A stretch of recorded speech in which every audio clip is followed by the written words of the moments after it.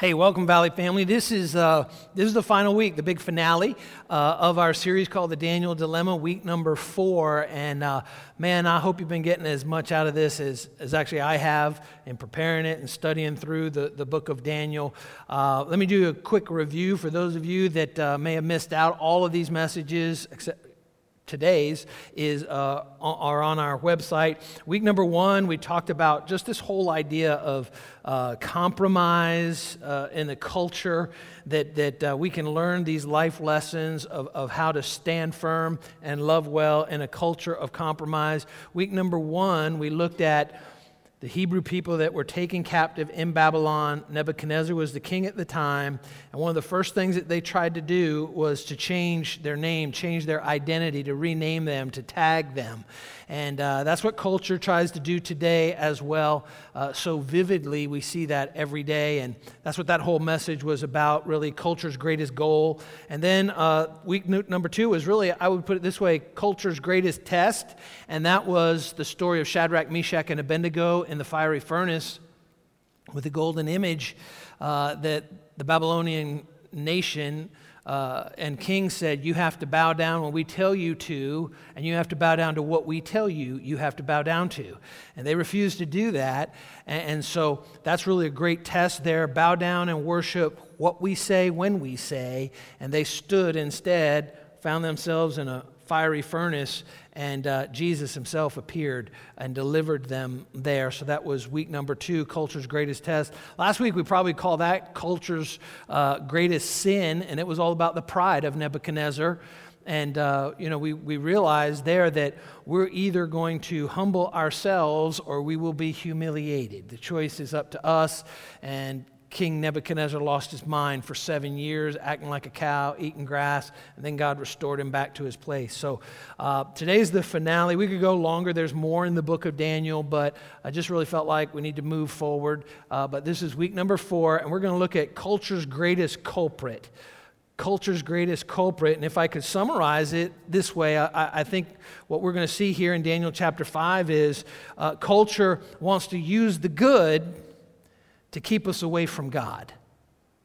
Wants to use the good things in life to distract us and draw us away from God being first in our lives and really being foremost. In other words, kind of just be casual when it comes to your relationship with God. Don't be full-hearted. Don't put him first. Don't make it a priority. Just kind of, just kind of slide on through there. So if you have your Bibles, if you'll turn, or you can check out our website, actually, valleyny.cc. You'll see my message notes. That's probably like 98% of my notes that I have in front of me that are on those notes right there. And I actually have a little special something for you I'll draw your attention to as we move our way through. So Daniel chapter 5, this is now Nebuchadnezzar's son, who's the king. In Daniel chapter 5, verse 1, says, King Belshazzar, that's again his son, gave a great banquet for thousands of his nobles and drank wine with them.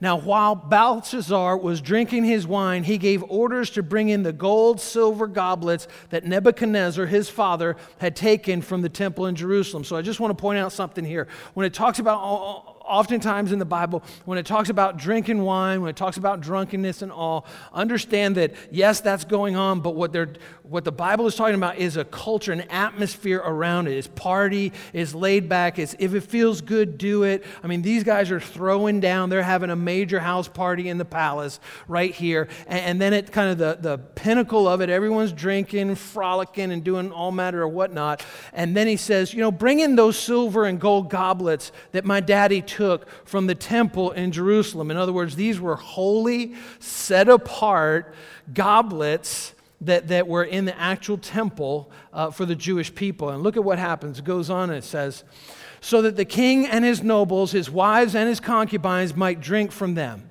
So they're going to be casual about the things of God. They're going to treat things that are supposed to be holy, and they're going to treat them as if they're ordinary, they're common, no big deal. So they brought the golden goblets that had been taken from the temple of God in Jerusalem, and the king and his nobles and his wives and his concubines drank from them. You can see they're having quite a party. All his wives and his concubines are there. It goes on and it says, as they drank the wine, they praised the gods Notice, not capital G, lowercase. They praised their idols, their false gods, the gods of gold and silver, of bronze and iron and wood and stone, all the stuff. Suddenly, the fingers of a human hand appeared. Think about this. A dismembered hand is probably what all of a sudden is floating in the air. Human hand appeared and wrote on the plaster of the wall near the lampstand in the royal palace, and the king watched the hand as it wrote. And so he writes, we're going to look at in a minute exactly what this hand just appears. And what it really is this is the hand of God. And maybe you've heard this saying before. It's a colloquialism. Yeah, that's what it is. It's hard to say, but it's a colloquialism. And you ever heard this saying, oh, he saw the handwriting on the wall? It refers back to Daniel chapter 5. People that don't even believe in the Bible, oh, he saw the handwriting on the wall. And what that generally means is impending doom. When someone says, I saw the handwriting on the wall, that means like impending doom or destruction. And that's exactly what happened. And so what ends up happening is he calls in Belshazzar, his wise men, his sorcerers, all this, and he goes, tell me what this means, what this hand wrote on the wall. They don't know. They can't make heads or tails of it. And then someone actually says, you know what? There was that guy Daniel. Remember him? He served your father. And he could interpret stuff like this.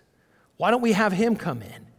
And so they invite Daniel in to interpret what this dismembered hand wrote on the wall. In verse 23, he interprets it. And it says, instead, you have set yourself up against the Lord of heaven. He kind of refers to him like, you ought to know better because of what happened to your daddy. This is what we talked about last week. I said, instead, you set yourself up against the Lord of heaven. You had the goblets from his temple brought to you, and you and your nobles, your wives and your concubines, drank wine from them.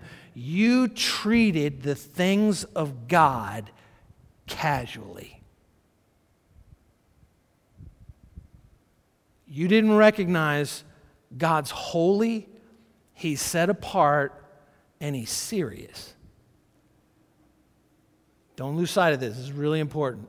It goes on and says, you praise the gods of silver and gold and bronze and iron and wood, which cannot see or hear or understand. In other words, he's like, you praise these idols. They can't see, they're mute, and they don't comprehend. But the God you're treating casually does all those things. He sees, he knows, and he understands what you're doing. But you did not honor the God who holds in his hand your life and all your ways. You treated God as common and ordinary. Take it or leave it, not really important, certainly not the center of my life. Therefore, he sent the hand that wrote the inscription. So this is pretty shocking. Like Daniel, again, he's taking a stand. He's being bold for God. And he begins to explain what this handwriting on the wall is all about. So what is the handwriting on the wall? This is the message, literally. We find it in verse 25 of Daniel chapter 5. It says, this is the inscription that was written, and this is what Mene Mene Tekel Parsin. Now this is pretty funny because the hand of God here writes this in a language they don't understand. So think about that. This is a huge warning of really impending doom that's coming upon the king, Belshazzar. And God's hand writes it in a language the guy doesn't even understand. The only one that really does is Daniel. And so they have to call for him. And so Mene Mene Tekel Parsin, which really translated means numbered, weighed, and divided. In other words, I've numbered your days, I've weighed your actions, I'm going to divide it, I'm going to destroy you, you're going to die. How'd you like that for a dinner party? Kind of creepy, isn't it? Kind of macabre.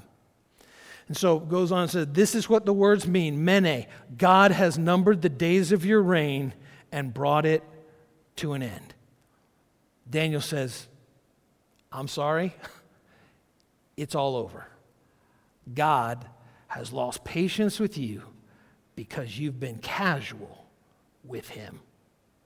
Man, this could not be a more timely message for the day and age in which we're living right now, here in October of 2020. So what happens when we get real casual with God? What happens when we treat him as common, when we treat him as ordinary? What does that look like? Well, there's a number of things that happen. The first one is this: we forget that our days are numbered. We forget that we all have limited time. This is what happened. Anytime I think I've got a lot of something, I tend to squander what that is. But anytime that you and I tend to think we have little of something, what do? We treasure it and we value it. You know, it's like when you're growing up, I remember, make sure you close the door. We're not trying to cool the neighborhood.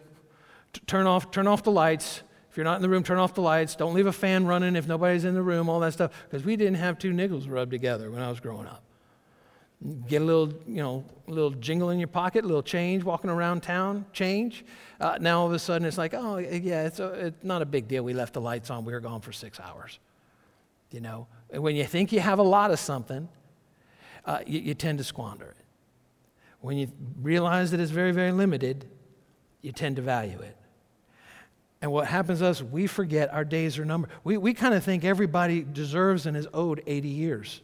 And God's like, no, not at all. Every day is a blessing. Tomorrow's not promised to anyone. That's what Scripture says. It's not promised to anybody. And so we tend to think that our days are numbered. This is what Daniel says in verse 27 of Daniel chapter 5. Tekel, you have been weighed on the scales and found wanting. He's saying, you are wasting the days that God has given to you because you're casual with him and with the things of God. He's weighed you on the scales, and he's like, he gave you breath, and you're forgetting about him, and you're being casual in your approach to him. We forget our days are numbered. Here's the next one. We allow our lives to get out of balance.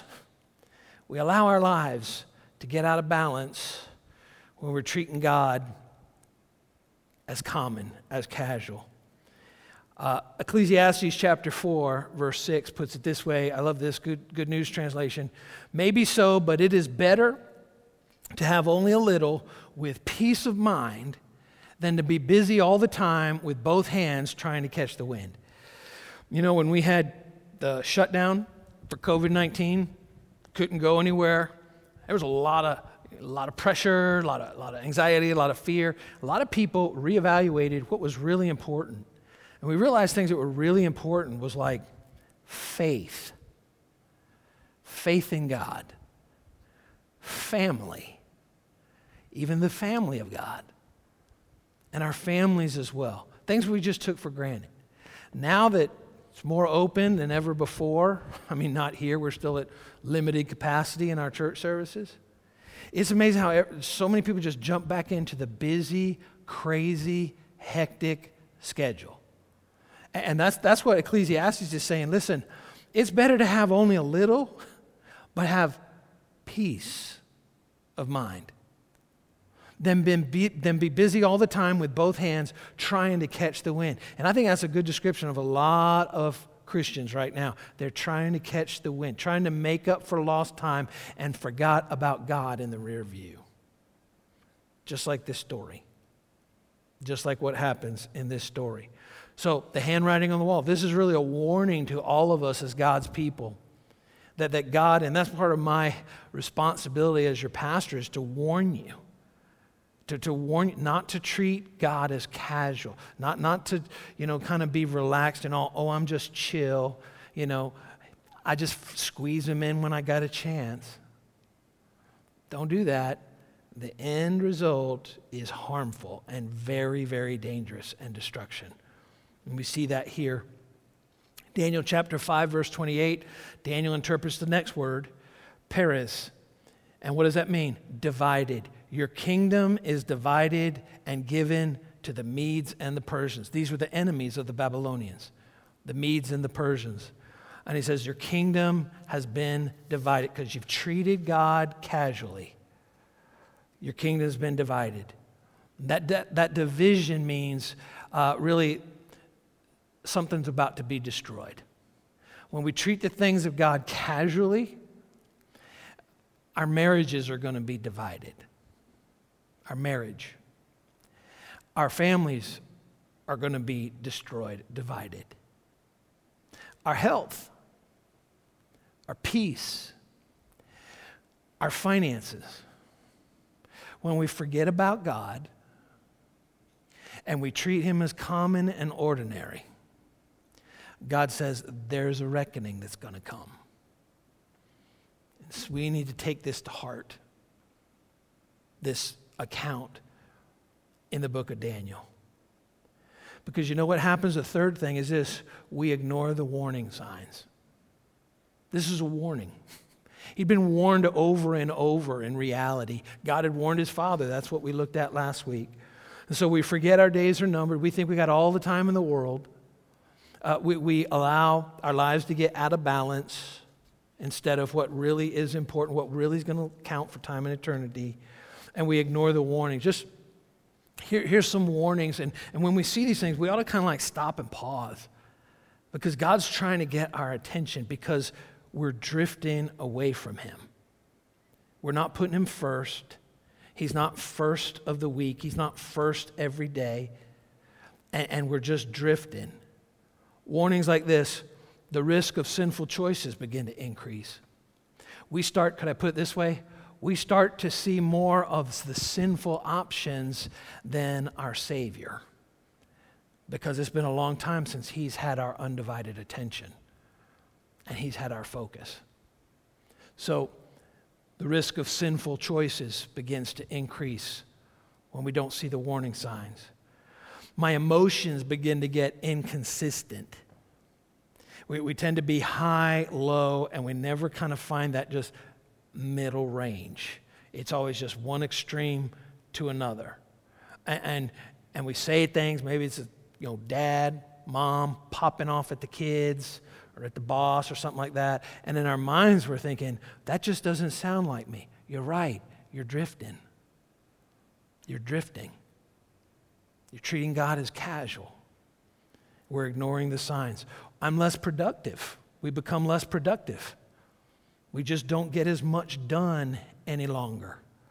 It's so interesting just in my own personal life. The more disciplined I am personally, like the more productive that I am. Like I get probably, 70% of my work done before 10 o'clock every morning. I get so much more. That's the most productive time from the time I wake up to the time about 10 o'clock. Productivity, because discipline, very, very regimented. But when I begin to drift, I lose those, could I put it, holy habits, priorities, not nearly as productive as I once was. And then this warning sign: I can't hear God. I can't hear God. I was talking to somebody recently, actually, and they said, I just have I'm having a struggle hearing God. And I had to just tell them, like, when's the last time you were in church? January? God's still talking. It's just we're so busy. And the Bible makes it clear, he's always talking. But look at this, Psalm 46, verse 10. Be still and know that I'm God. Be still. Be still and quiet.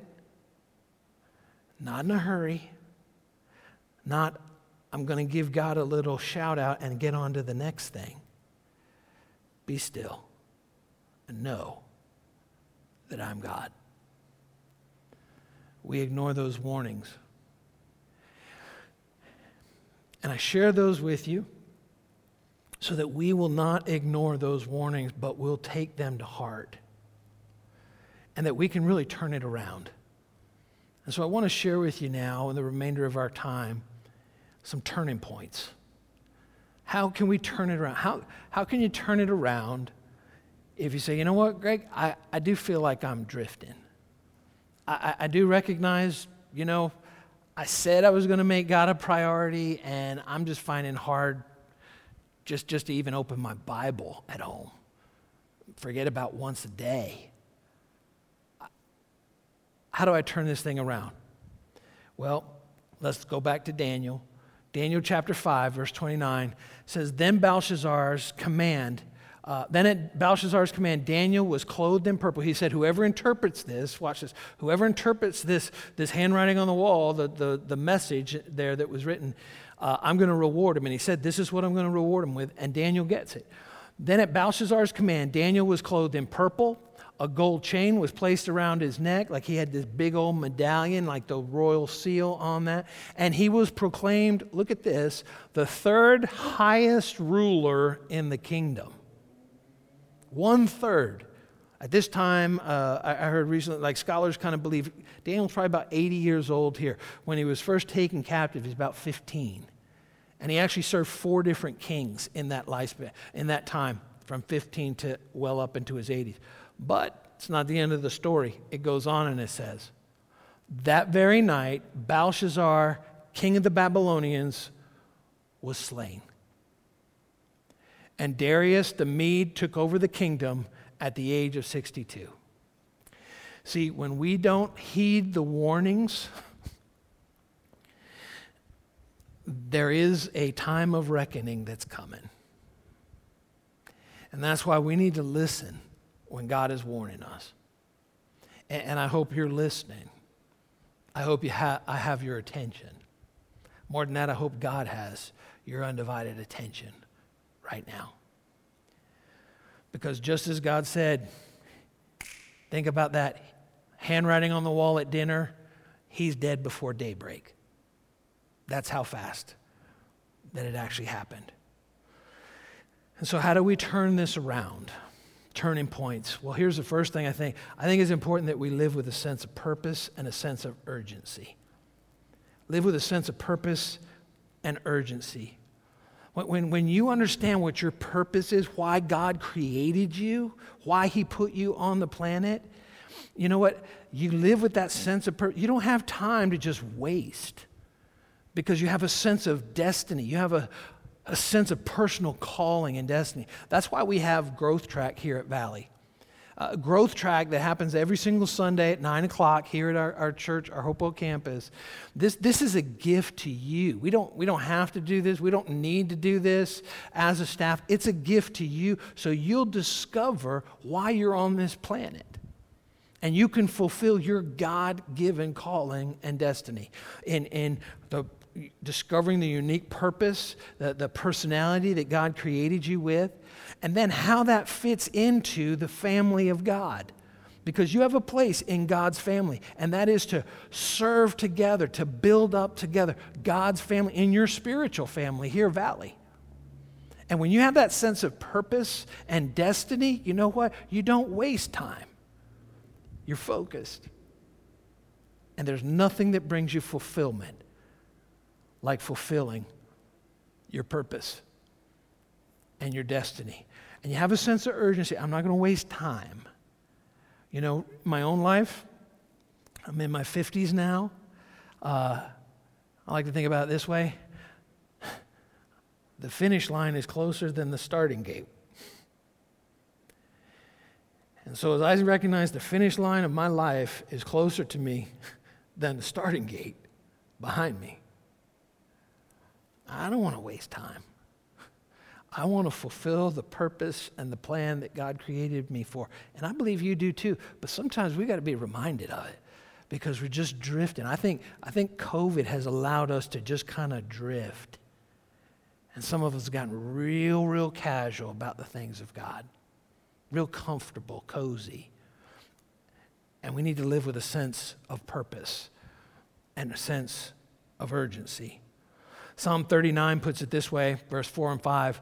Lord, remind me how brief my time on earth will be. This is the Bible, y'all. Remind me how brief my time on earth will be.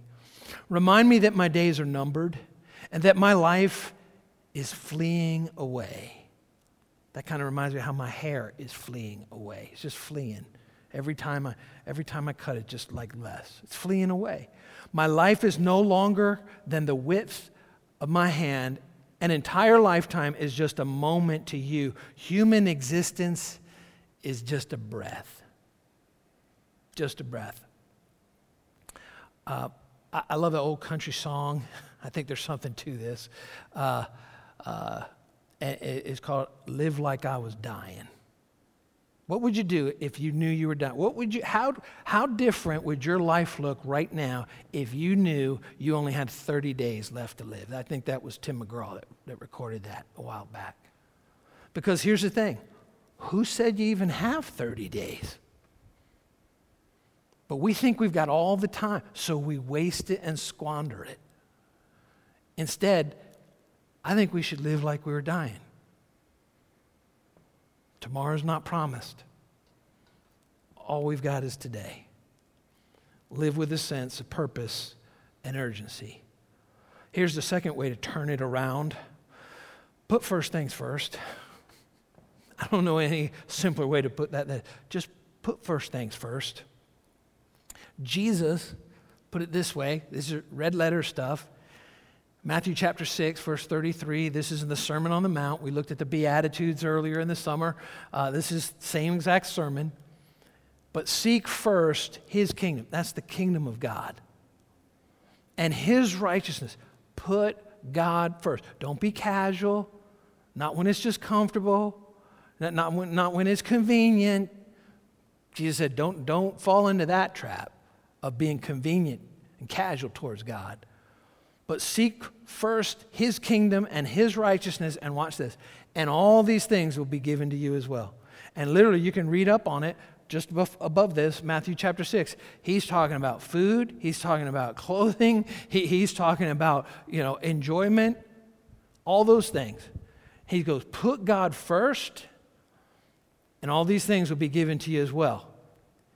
Be casual. The inverse is true. Be casual with God just when he's convenient for you. When you got a little time, why not?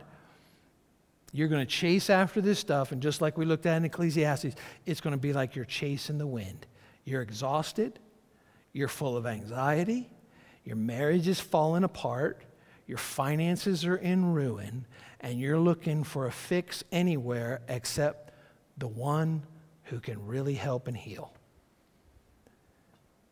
Put first things first. And so I want to just right now, as your pastor, I just want to share my heart with you, because I've been at this a long time now. And I just want to share a big concern that is on my heart, and I've discussed this with the pastors on staff here at Valley, and it's on our heart now, as I've just communicated what's on my heart.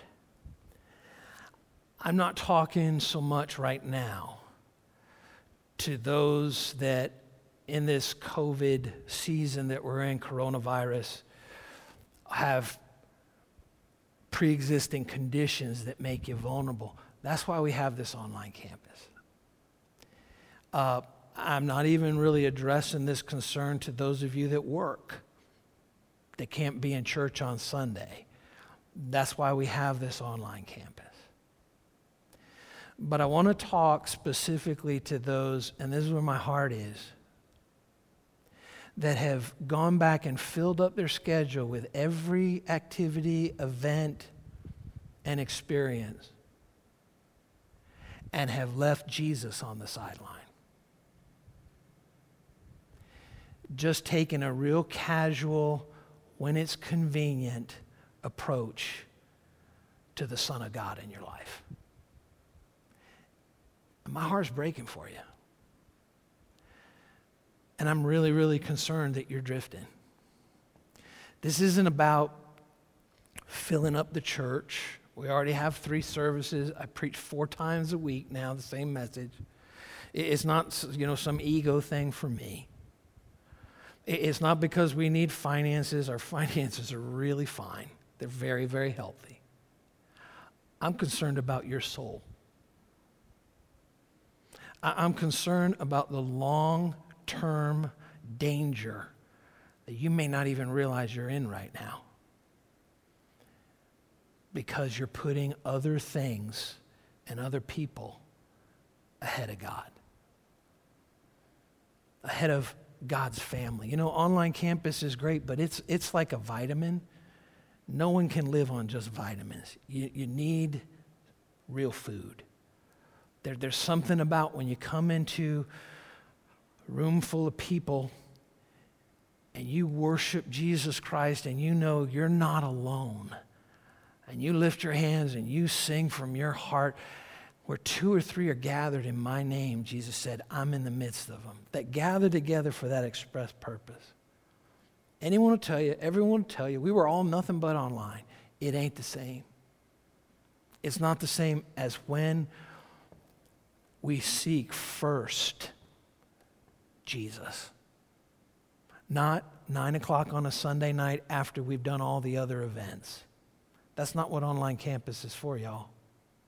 It's not so we can squeeze all this in, and then we'll seek him 6th, 7th, maybe 10th out of the day. That's not the point. And so I just want to ask you, is your faith stronger in Jesus today than it was 6 months ago? Is your family stronger? Is Jesus at the center of every decision? Does he come into the conversation regularly? Or are you treating the things of God casually and conveniently? I think for some, I just want to say, it's time to come back. It's time to come back and put God first. I'm not talking about those that are aged, although it's amazing just the cross-section of people that we see every single week. I'm not talking about high risk. I'm not talking about people that work. I'm talking about soccer ahead of the Savior. That's right, I said it. I'm talking about NFL ahead of Jesus. Whatever it is, seek first his kingdom and his righteousness, and all these things will be added to you as well. You know, I think it's important to kind of set some sort of, when are you going to come back to church? If you haven't had that conversation, if you're married with your spouse, I think it's an honest conversation. What's the trigger going to be when we actually put God first again in our weekly schedule? Is it when there's, an immunization that comes out? When's it going to be? If you're waiting for the nightly news to tell you it's okay to go back to church, that's never going to happen. It's just never going to happen. In fact, I want to draw something to your attention. It's in your notes on our website. Let's look at some of the facts of just what's happening actually in our community. Not in Albuquerque, New Mexico, in our community. This is the Dutchess County dashboard. This is what actually is happening in terms of COVID, and it's updated every 24 hours. The link, just press the button in the sermon notes. It'll take you right over there. But just look at this, for instance. Key thing to remember is, at the time of this recording, there are 295,000 people, roughly, in Dutchess County. 295,000. Do you know how many people currently, at the time of this recording, are hospitalized between the 3 hospitals in Dutchess County? Hospitalized because of COVID, out of 295,000? 10 people. This many. Out of 295,000. Those are the facts. Of the 295,000 people, there have been 182,000 tests completed. And that number is just going up higher and higher. Almost 2/3 of the entire population of the county have been tested for COVID. Right now, current active cases, 126 out of 295,000 people. And so we hear the nightly news, confirmed cases, 5,214, recovered, 4,927. And you can actually look up your town and see how many actually in the town. We need to give God glory and praise for what he has done. It's not over. But the nightly news, they don't want to tell you this. This is Dutchess County, right where we live. And so I think we need to ask ourselves, are we being motivated by fear? Because the Bible says God has not given us a spirit of fear. Fear is a demonic spirit. It's a spirit. But power, love, and a sound mind. And I think sometimes we've allowed fear instead of facts, and this has been out since like March, something like that. Every day update. You can go back in the history and see how much it's changed. We have had, heartbreakingly, sadly so, 161 fatalities since March, total, since March due to COVID. And in the whole entire Mid-Hudson Valley, 2% positive rate. Not just Dutchess County, 2% for the entire Mid-Hudson Valley. I think that's 4 counties or 5 counties, 2% positive. And so this gives you a much, much better picture of what's really happening. Since we opened up in July, having services in person, following all the CDC guidelines and all the things that the state requires, capacity limits, we're not aware of one person who has tested positive for COVID in that time. So when are we going to see it again? It's not for my sake. It's for yours. I'm concerned. We're concerned. I'm already preaching the same message 4 times each week. If I've got to do it 5 or 6, I'm going to do it because I love you. There's no benefit to me, but there's a huge benefit to you. And so put first things first. Seek first God's kingdom and his righteousness, not second or third, and all these things will be added to you. And here's the third turning point. Do it now. Do it now. In our walk with Jesus Christ, we always have to have a sense of urgency. Over and over, we see through the Bible, just give me one more day. I'll do it tomorrow, not right now. And it never ends up well, putting the things of God off until some other day. Do it now. Great example of this is 2 Corinthians chapter 6, verse 2. The Bible says, I tell you, now is the time. Not tomorrow, not next week, not next month, not 2021. Now is the time of God's favor. Now is the day of salvation. Do it now. And so, I hope you heard this message today. I hope you've heard my heart for those of you that have been challenged by it. God's got better for you. Don't settle for a casual, inconsistent, convenient relationship with Christ. It's time to put him first. Because the culture, the greatest culprit is busyness and all kinds of good things that keep us from God's best. This is what happened to King Belshazzar. And I don't want that in your life or in your family. So let's learn the lesson. And let's respond and do it now, in the day of salvation. Would you bow your heads with me? Let's pray. Heavenly Father, Lord, I thank you for your word that even this historical event becomes a prophetic event in our lives when we take to heart the lessons from this book of Daniel. Lord, many of us are facing a dilemma of, are we going to allow the culture to tell us what we're supposed to do? Or are we going to really stand for you, put you first, and love well in a culture of compromise? God, I pray for your courage to make the right decisions that glorify you, that put Jesus on the throne of our hearts every day, every week, every month. And God, I pray not only for the courage to make the right decisions, but Lord, even the hard decisions, that we'll make the ones that really are going to be for our best and going to bring much glory to Jesus Christ. And Father, I thank you for your word, and now may we live it out. In Jesus' name, amen.